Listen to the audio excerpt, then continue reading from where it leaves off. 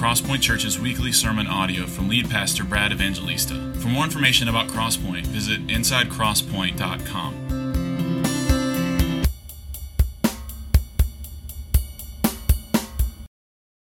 Amen. Good morning. How are you? If you have a Bible, open it to 2 Peter chapter 1. We're going to stare at two verses this morning. Some of the most glorious verses in the whole Bible, and certainly in 2 Peter. Let's get right to it. Let me read the text and then pray. Peter writes this. We just started this series through 2 Peter. If you're joining us for the first time today, we're glad you're here. Our custom is to just work through books of the Bible, and we're in 2 Peter, towards the end of the New Testament.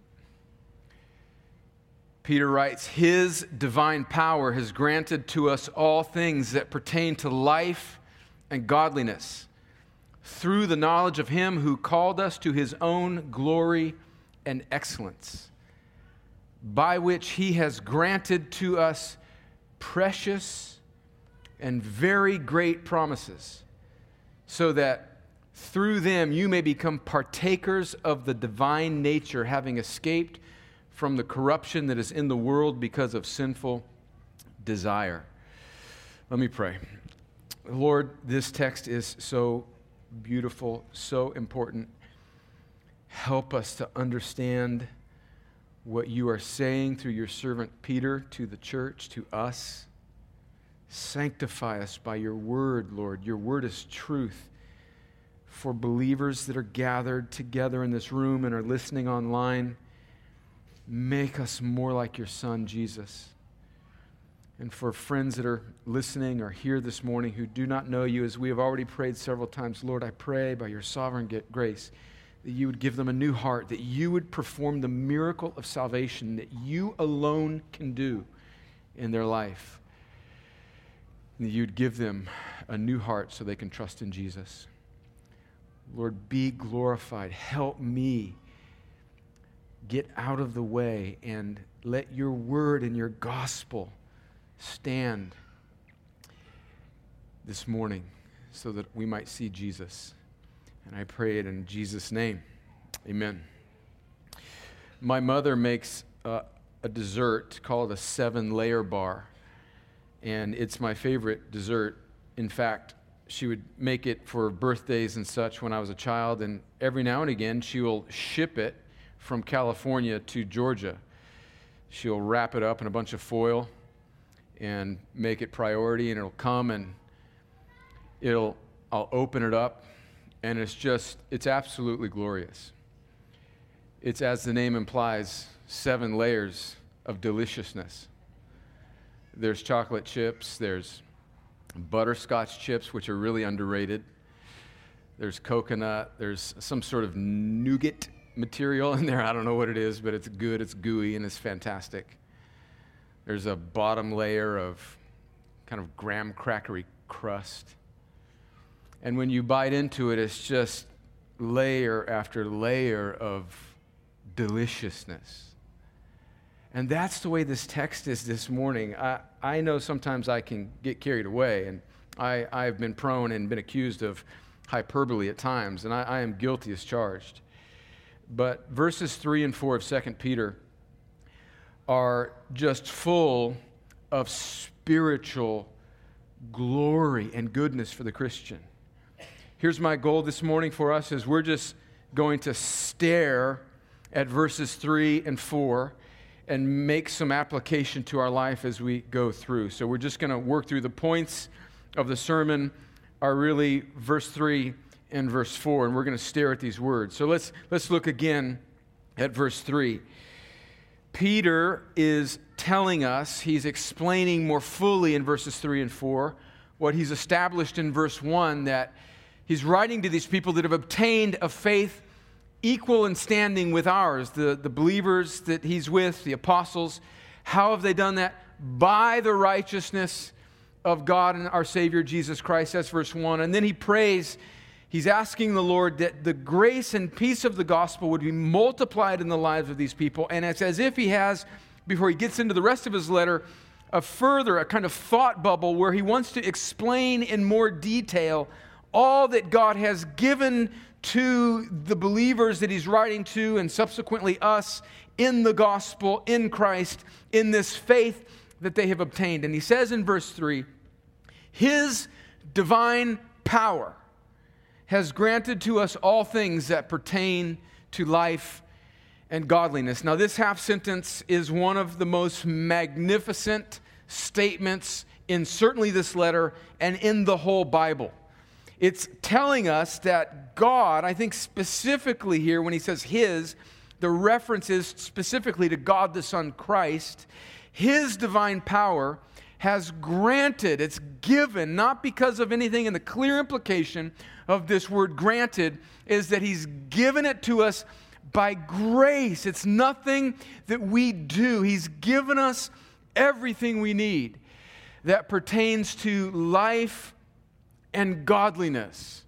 So I think that, and this is really the title of the sermon, I think that this first half sentence is really the point of these two verses, and it's hopefully the point of this message, and it's really the title of the message, that he has given us everything we need.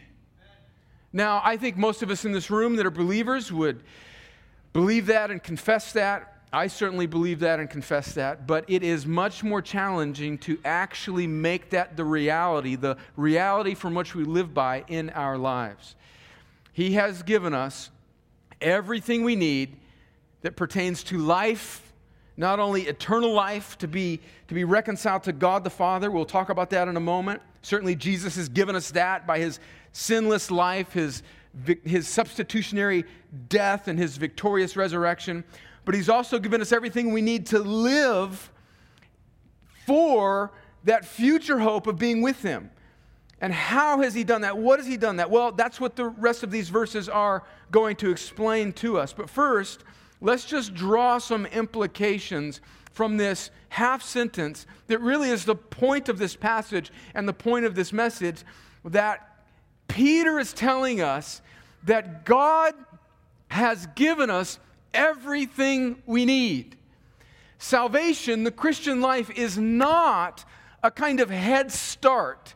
And some people think that it's a kind of start where God sort of sets you up for success through salvation, and then you have to figure it out on your own. That's not the message of the gospel. It's not the message of this text. He has given us everything we need. We don't need to go outside of Christ. We don't need to go outside of the Bible to know how to live and to navigate life in these dark days. That's not to say that there aren't aspects of truth that God gives us in his common grace and other aspects of society. Certainly he does. But it is to say that everything that the Christian needs to interpret, to view, to engage with, and to live life in this world is contained in what God has given us in the gospel and what God has explained to us about everything we need in his word. This passage is advocating for and establishing the important doctrine of the sufficiency of God's word for his people. And what are some implications for this? Now, these are just two examples. We could spend a lot of time just thinking about implications of this. These are just two examples that I see that are prevalent amongst Christians. I see it sometimes in my own heart in our day, and I don't mean in any way to be antagonistic in these two examples that I want to give, where I think Christians are prone to go outside of, to look outside of what God has given us in the gospel and in his word to sort of interpret life or to put their hope in these things. I don't in any way mean to be antagonistic. These are just pastoral concerns. I don't want this to be a doctrine that just kind of hovers above us and doesn't actually touch down in life. So what are some examples where I see Christians prone to trust in other things rather than all things that he has given to us for life and godliness? Well, the first is that I think in this particular day and age, we are prone to look for answers and hope and interpretive lenses through political and social ideologies. Now, this is both, I think this pops up clearly on both the political right and the left. First, the political right. I think that we are in a time of tension and stress and strain and division, and I think people on the political right tend to communicate, even subconsciously or unwittingly, an overtrust in the hope of a political candidate or a political party or conservative values. Now, those things in and of themselves may not be bad, and they may be aspects of God's common grace by which a Christian may feel called to advocate for the good of society. But the problem is that I think Christians in our stream, maybe even some Christians in this church, are prone to making an idol out of political processes and candidates and platforms and parties. And what it does is it slowly becomes a kind of ideology where we feel like the hope for our nation or the hope for our culture or the hope for our society is in the advancement of particular political perspectives. Those things may be, in a sort of temporal sense, helpful. I'm not saying that we shouldn't advocate for certain things.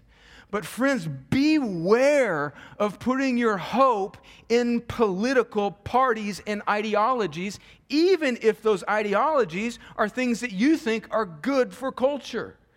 I'm not saying that we should not be involved in the political process. I think you should vote, and if they'll let you, vote often. But, that was a joke, by the way. But, friends, guard your heart from pinning your hopes in a particular candidate.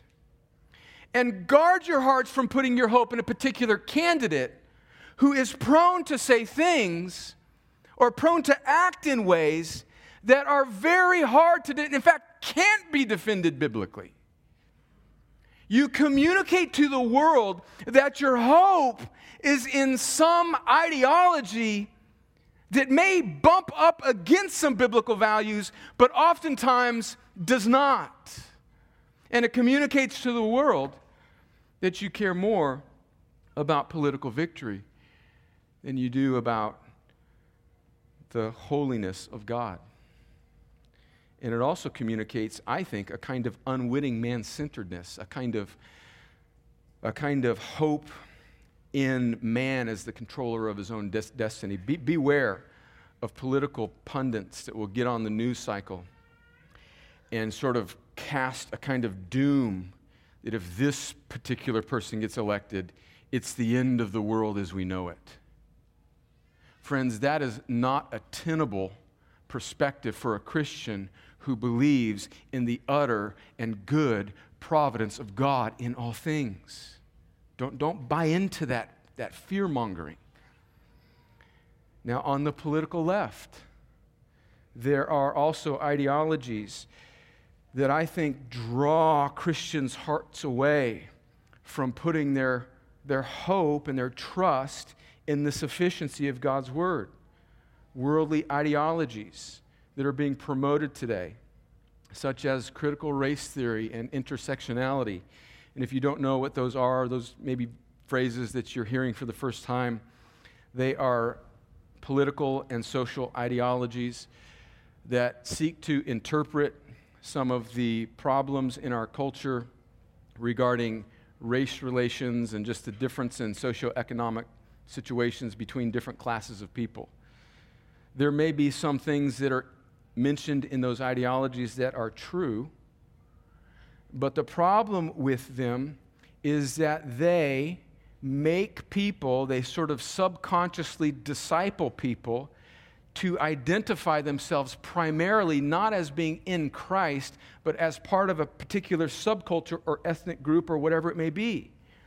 And they, I think, unwittingly, or they wittingly, but unwittingly to the person, train people to see themselves as perpetual victims, as the innocent who have continually been sinned against. And on some level, those things may be true depending on the situation. But in regards to what it means to be reconciled to Christ, if we continually run our life through this grid that we are always the victim because this world system is against me, we will start to think of ourselves as the innocent victim all the time. And the Bible runs against that line of thinking. Friends, we are not victims when it comes to our most important relationship, which is God. We are the perpetrators. And the gospel has the answer that we need to be reconciled with God through His Son Christ because of our sin, because of how we have offended God. And once we are reconciled to Him, then we are reconciled to our brothers and sisters. And to be reconciled to one another is not some redistribution of political power or whatever. It's to be in Christ, where we together are reconciled and seek to live holy lives together as God's people, whether we are of one particular group or another. So the political right and the political left, and white people and black people and brown people and every other shade of people are prone, we're all prone to put our hope, to look for answers in things outside of what verse 3 is telling us. One more that I just need to mention pastorally, and I don't mean any antagonism, but I think it bears mentioning. There's this new rage amongst, I think, in particular, younger Christians, these personality tests, these enneagrams. Let me pastorally just exhort you to be very wary of adopting those things as a lens through which you look at life. The problem with these personality tests is they classify, as I understand it, they have this one that's very popular now, the Enneagram has 9 different personality types. And I actually looked at it. I listened to a podcast on it. It was all the rage. I knew nothing about it. So I thought, oh, well, I need to understand this a little bit more. And it was amazing how kind of seductive, really, this test was. And some of the categories and descriptions of people. And I sort of saw myself as type 1. And I loved that type 1 because the name for this type 1 personality is reformer, which I thought, wow, they even know my theology. I'm reformed. But that's not what it was talking about. It was all these things that I sort of said, oh, I'm like that. And there were some true statements in there. I think generally it had some things to say that I think were generally true. But the problem, friends, is that I've noticed, I think especially amongst younger people that grab onto these things, is that you become so excited about this analysis of yourself and the people around you is you start living through this grid. You start seeing, this becomes the interpretive lens through which you classify yourself and everybody around you. And although, because God is gracious in His ways, He gives common grace even to unregenerate people. There may be true things stated in them, but they can never take you where you actually need to go, which is the hope of the gospel. Yes, there are aspects of my personality, but there are aspects of my personality that need to change, and the only hope for that change can be found in what God has given me, all things that He's given me in life and godliness. And so I just want to say, dear ones, don't adopt some political ideology. Don't adopt some personality test that is very, very attractively sold to you by this wonderful website and great TED Talks and sharp presenters. Don't give into those things as the interpretive lenses through which you live your life, because when you do, you undermine the very truth of what Peter is saying here in the first half of this verse, that His divine power has granted to us all things. a biblical understanding of the fall, a biblical understanding of the sinfulness of man, a biblical understanding of the holiness of God, a biblical understanding of the redemption in Christ, a biblical understanding of the activity of the Holy Spirit, and a biblical understanding of the doctrine of Scripture, and a biblical understanding of the future is all that we need to interpret life in these dark days.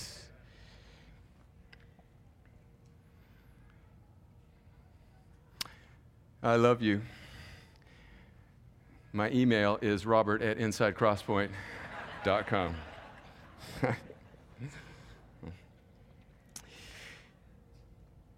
And how has he granted to us all these things? Through the knowledge. Look at the next part. Through the knowledge of him. Through the knowledge of him who has called us to his own glory and excellence. We receive these things. Just the logic of this verse is not complicated. How do we get these things? By way of the knowledge of him, Christ in his gospel, who has called us to his own glory and excellence. So through the study, through the discipline, through giving ourselves to taking in God's word, fellowship with Christians, communing together with his word, taking the Lord's Supper together, being a local church, confronting each other when we need to. All of these regular, ordinary, unspectacular means of grace that God gives his people causes us to know him more, and then we grow in Christ. And it's not glamorous, but it is glorious. And we understand in every other area of life that it takes work, it takes just grit, and sometimes it's a kind of grind and it's a little boring. I mean, we understand that in academics. If you want to get a degree, sometimes you just got to crank it out and just put your nose to the grindstone and read the boring book that you don't like on American history or whatever. And sometimes, if you want to train for a marathon, again, I've said this before, I can't imagine why you'd want to do that, but some people do. If you want to train for a marathon, sometimes when your legs don't feel like it, you just have to put in the miles. And if you're a musician or an artist and you just don't feel like practicing your instrument, sometimes you just gotta grind it out. You gotta go to the studio, you gotta do what you gotta do, and you gotta learn how to play that piece of music even when you don't feel like it. We seem to understand that in every other area of life, but because of the cheapness and the shallowness of much of American preaching, we tend to think that the spiritual life should just kind of be handed to us like a gift. And certainly the grace of the gospel and salvation is handed to us. But now, the life that we live after we've been made alive is a grind and a grit and a buckling down and giving yourself to knowing God more through his word and through fellowship with other believers. And this is just the heart of the gospel. Through the knowledge of him, through knowing what he has done, through knowing that Jesus has called us to his own glory and excellence. Now, this little phrase here, I just spent kind of the second half of the week thinking about, meditating on the beauty of this little portion of this passage. Who has called us to his own glory and excellence. Again, I think the subject of the verb is Jesus. And it's speaking about the effective call of the Lord. He's called us. He's speaking of Christians. And what has he called us to? His own glory and excellence. Let's just think about the effective call of God. God's call creates what it commands. This is how you became a Christian. He called you, and you were dead in your sins, and he made you alive. When you read the word calling, oftentimes in the New Testament, you should think about it's the life-giving Word of God that makes a dead heart alive. It creates life where there was death. The calling of God is not presented in the New Testament as if God is surveying the world and he's looking to see who might be a good candidate or who seems to be putting forth some effort. That's not the picture of the gospel. It's not the picture of the situation. The Bible is clear. Romans chapter 3 tells us that we are all sinful. We are all dead in our sins. We are all running away from God.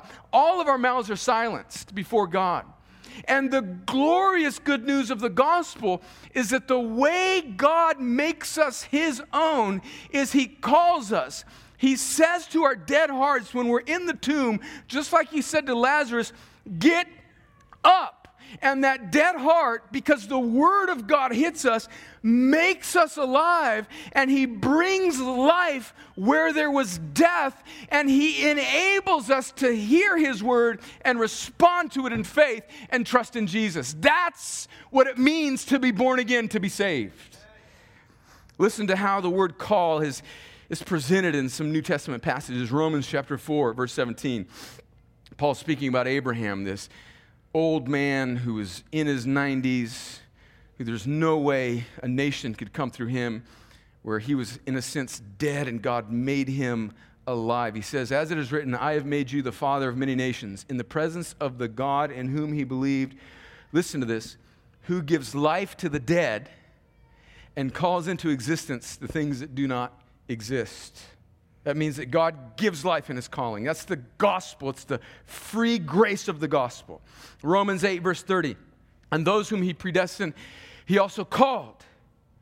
So he called them. He called their names and caused them to get up from death. And those whom he called, he also justified.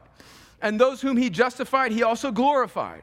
So all those that he called, it's an effective call. It's a call that works 100% of the time in this sense in Romans 8, verse 30. All those that he called are justified, meaning they're saved. And all those that are justified make it all the way home to glorification. 1 Corinthians 1:9, God is faithful, by whom you were called into the fellowship of his Son, Jesus Christ our Lord. And then 1 Peter chapter 2, verse 9. In his first letter, Peter says this, but you are a chosen race, a royal priesthood, a holy nation, a people for his own possession, that you may proclaim the excellencies of him who called you out of darkness into his marvelous light. It's not like we ran out of darkness and said, we're here, it's been dark, now we want light. He called us out of our lostness, out of our darkness, into his marvelous light. I think this is clearly what Jesus is speaking about in John 6. When he says, all that the Father gives me will come to me, and only those that the Father draws can come to me. So if you're a Christian, he has given you, just follow the logic of what Peter is saying here. He's given you everything you need. He's given it to you through the knowledge of him who called you to his own glory and excellence. So he's done it. He's given you everything you need, and the way that you got it was through the sovereign calling of God, where he made you alive. He gave you the knowledge of Jesus, and now, as we'll read in the coming verses in the coming weeks, the rest of the Christian life is adding to, is doing the work of giving yourself more and more to God in sanctification.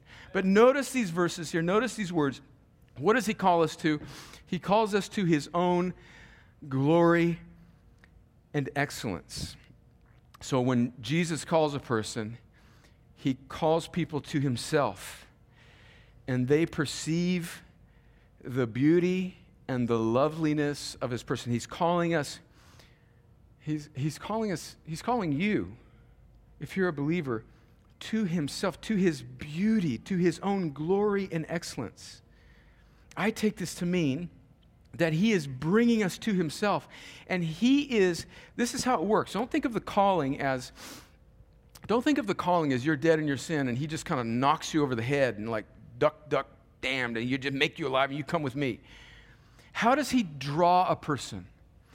Jesus, when he opens up a heart to save that person, he calls them to his own glory, his own excellence, his own irresistible beauty. And he makes himself, he opens our dead eyes so that Jesus and his way becomes so irresistibly attractive, so altogether lovely that it overwhelms the dead heart and it brings life to it. And where there was no faith, he implants faith and he gives eyes to see, and he calls dead sinners who have no right to draw near to him, he calls them to himself, and he gives them eyes to see how beautiful his character is.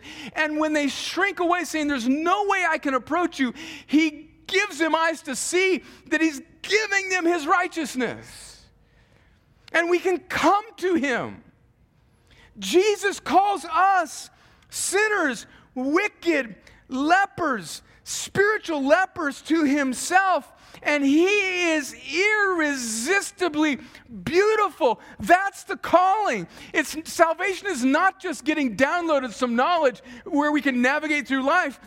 It's being called to Christ. It's fellowship with him. It's seeing him in the scripture. It's falling in love with Jesus. It's being transformed by seeing the glory of the Son of God in the gospel. And it's being overwhelmed at how beautiful he is. And his beauty changes us from the inside out. That's how spiritual change happens. We behold the most beautiful person in the universe, God himself in Christ, and it's so glorious and it's so excellent that our hearts are melted, our prior resistance is worn down, and we are attracted. Our desire is now not for all of these counterfeit beauties, but our desire becomes for Christ in his way, because his way is more satisfying, because his beauty is more lovely than anything else that we could chase after. And that's what he's calling you to if you're a Christian. You just see this over and over again in the Gospels. Jesus calls lepers to himself. He calls sinners. He calls prostitutes. He calls state traitors like Matthew, who is a tax collector, selling out his own people to Rome. He calls broken people and he brings them to himself. And his beauty in and of itself is transformative. And it's everything we need. And it just keeps getting better. We're just another layer now, verse 4. By which he has granted to us precious and very great promises, so that through them you may become partakers of the divine nature, having escaped from the corruption that is in the world because of sinful desire. This phrase here at the beginning of verse 4 is just so good. He's granted to us his precious and very great promises. So his promises, which flow from his glory and excellence, we see them, we behold them, and we get a picture of how glorious he is, and they transform us. Something that you might want to do. I've just been sort of meditating on this phrase, precious and very great promises. And he's saying to us that the way we come to know Christ and the way we come to be called to him and what we get when we get called to him is through these precious and very great promises. And the Bible is full of things that God has said to his people about who they are now in Christ as a result of being called to him. And I just started this little habit this week of writing these initials, and the initials of just a kind of acronym, PVGP, precious and very great promises, next to every verse that I see that is a promise of who I am in Christ. So I just started a little list here for myself. Ezekiel 36, this Old Testament promise of what the gospel will do, this new covenant will do in the hearts of his people. This is the prophet Ezekiel speaking for God speaking through Ezekiel. I will sprinkle clean water on you, and you shall... Man, there's people in this room that are struggling with uncleanness. They're struggling with sin, and you know you're a Christian, but the possibility of sanctification and victory over sin seems a million miles away. You need to, right now, grab a hold of this precious and very great promise. Listen to this. I will sprinkle clean water on you, and you shall be clean from all your uncleanness. And from your idols I will cleanse you. And I will give you a new heart. And a new spirit I will put within you. I will remove the heart of stone from your flesh and give you a heart of flesh. And verse 27, I will put my spirit within you and cause you to walk in my statutes and be careful to obey my rules. Notice the conditions of these very great promises in Ezekiel 36. There are none. It is simply what God has said He will do, independent of any worthiness in the people. He will do it if you're a Christian. He will take out your old heart. He will give you a new one. He will put His Spirit in you, and He will cause you over time to take God's side against your sin and walk in His statutes and be careful to obey His rules. Here's another one, Romans 8, verse 31 and 32. This is a precious and very great promise. What then shall we say to these things? If God is for us, who can be against us? That's a rhetorical question. It means no one. He who did not spare His own Son, but gave Him up for us all, how will He not also with Him graciously give us all things? That's a precious and very great promise. Philippians 1:6, and I am sure of this, that He who began a good work in you will bring it to completion at the day of Jesus Christ. He will. It's not He might, He will do it. 2 Corinthians 4, verse 16, so we do not lose heart. Though our outer self is wasting away, our inner self is being renewed day by day.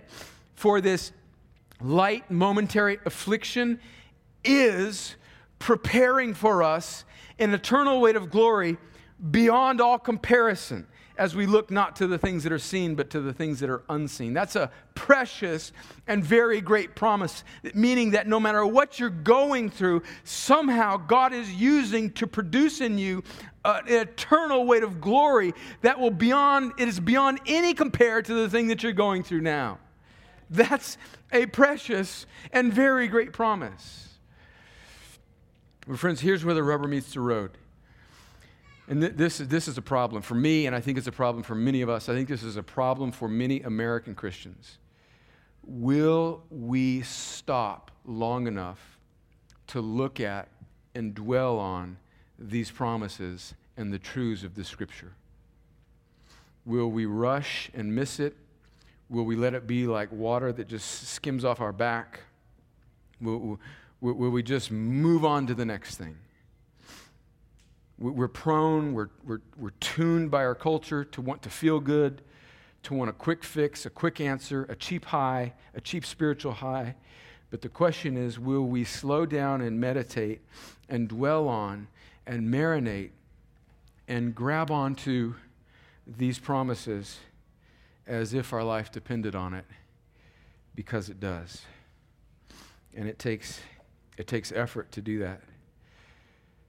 And I'm just hoping, I'm pleading that for us, that this passage would cause many of us, if not all of us, to do that. And when we see this, when we see these precious and great promises, they have a kind of transformative effect in our life. It's this beautiful spiritual truth that to behold God, to behold what He said is true of us, is to be transformed. Listen to 2 Corinthians chapter 3, verse 17 and 18. It says, now the Lord is the Spirit, and where the Spirit of the Lord is, there's freedom.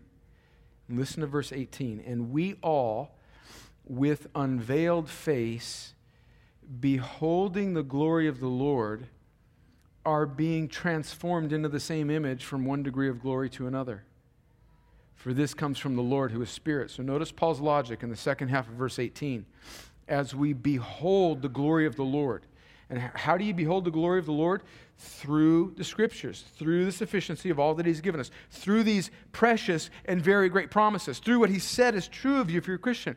You behold that, You see the good news of the gospel. You see the glory of God in His Son Christ, and it causes us to be transformed into the same image from one degree of glory to another. But you know what? There's a new Netflix special coming out, so I got to catch that, and I got to blow 6 hours on that this week. And then I'm going to complain because the Bible's hard to understand.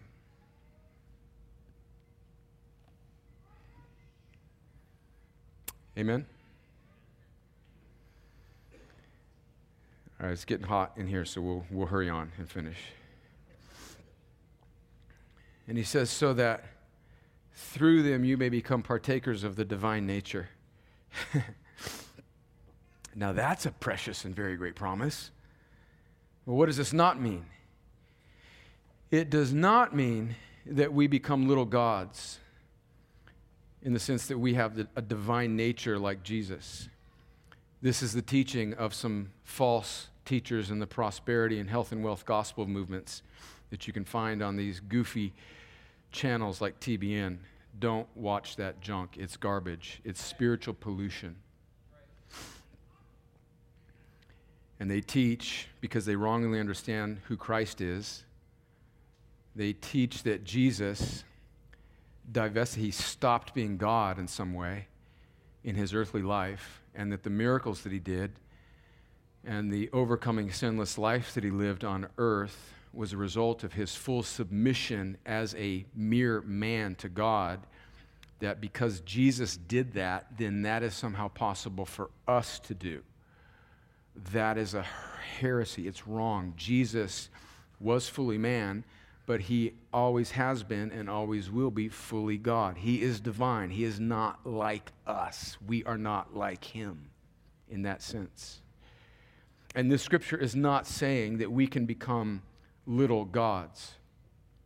But it is saying this glorious truth that through all of these things that God has given us, not all of these ideologies, not the latest thing to hit the presses, not the latest cool website, but just through this simple, beautiful word that he's given us and this rhythm of the Christian life that he's given us, that we can become partakers, we can share, we can become like him. And that's the very great and most precious promise of them all that we find in Romans 8:29, which is the goal of our redemption. Listen to this. This is a precious and very great promise. Romans 8:29. For those whom he foreknew, that means he, in eternity past, decided to love you, not because of anything good or bad in you. For those whom he foreknew, he also predestined, meaning he predetermined that you would end up somewhere. And where would you end up? To this place where he says, to be conformed to the image of his Son.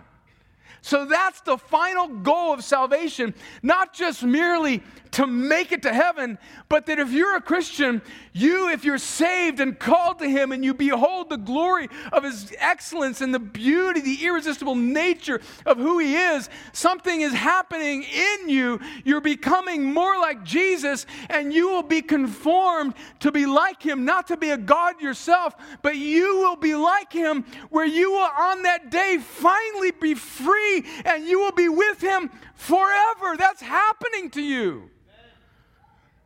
And you need to see that. We need to see that. We need to rest in that. We need to meditate. We need to grab a hold of that. And we need to not let go.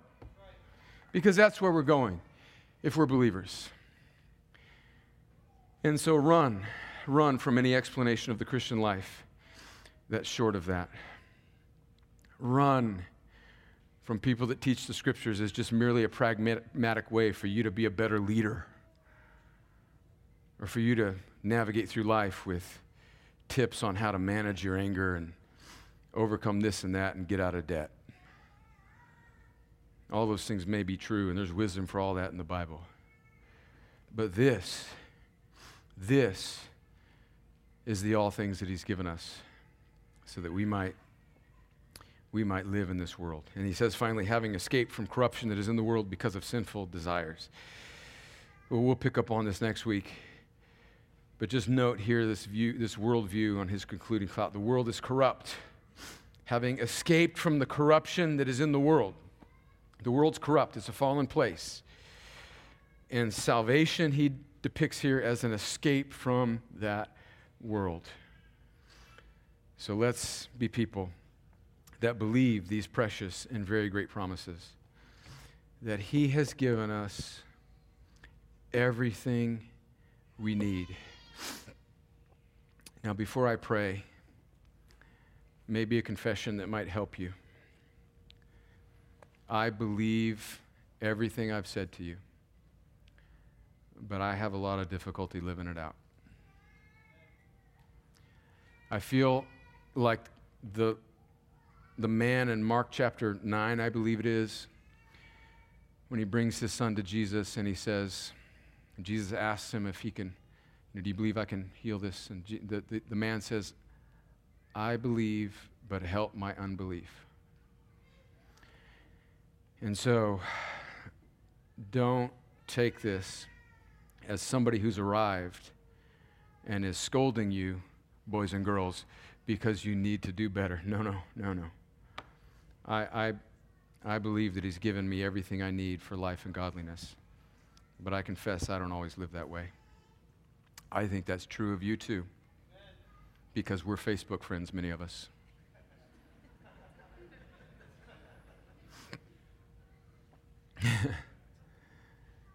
And so I think we need to help each other. I think this is the great battle of the Christian life, that we would believe this more and more. I need his word. I need to remember that his spirit dwells in me, and I need you. Let's pray. Lord, these things are true, but help us really believe them. There's more power and depth and beauty in these two verses than all the psychology books in all of the world. The question for us today is, will we slow down long enough to actually live from this verse and fight for it? Fight to work it into our hearts more and more. We all suffer from gospel amnesia. Help us, Lord. Cure us from that. Give us manna for today, that we might not walk in amnesia, spiritual amnesia. Lord, help us, I pray. Help my friends. In Jesus' name, amen.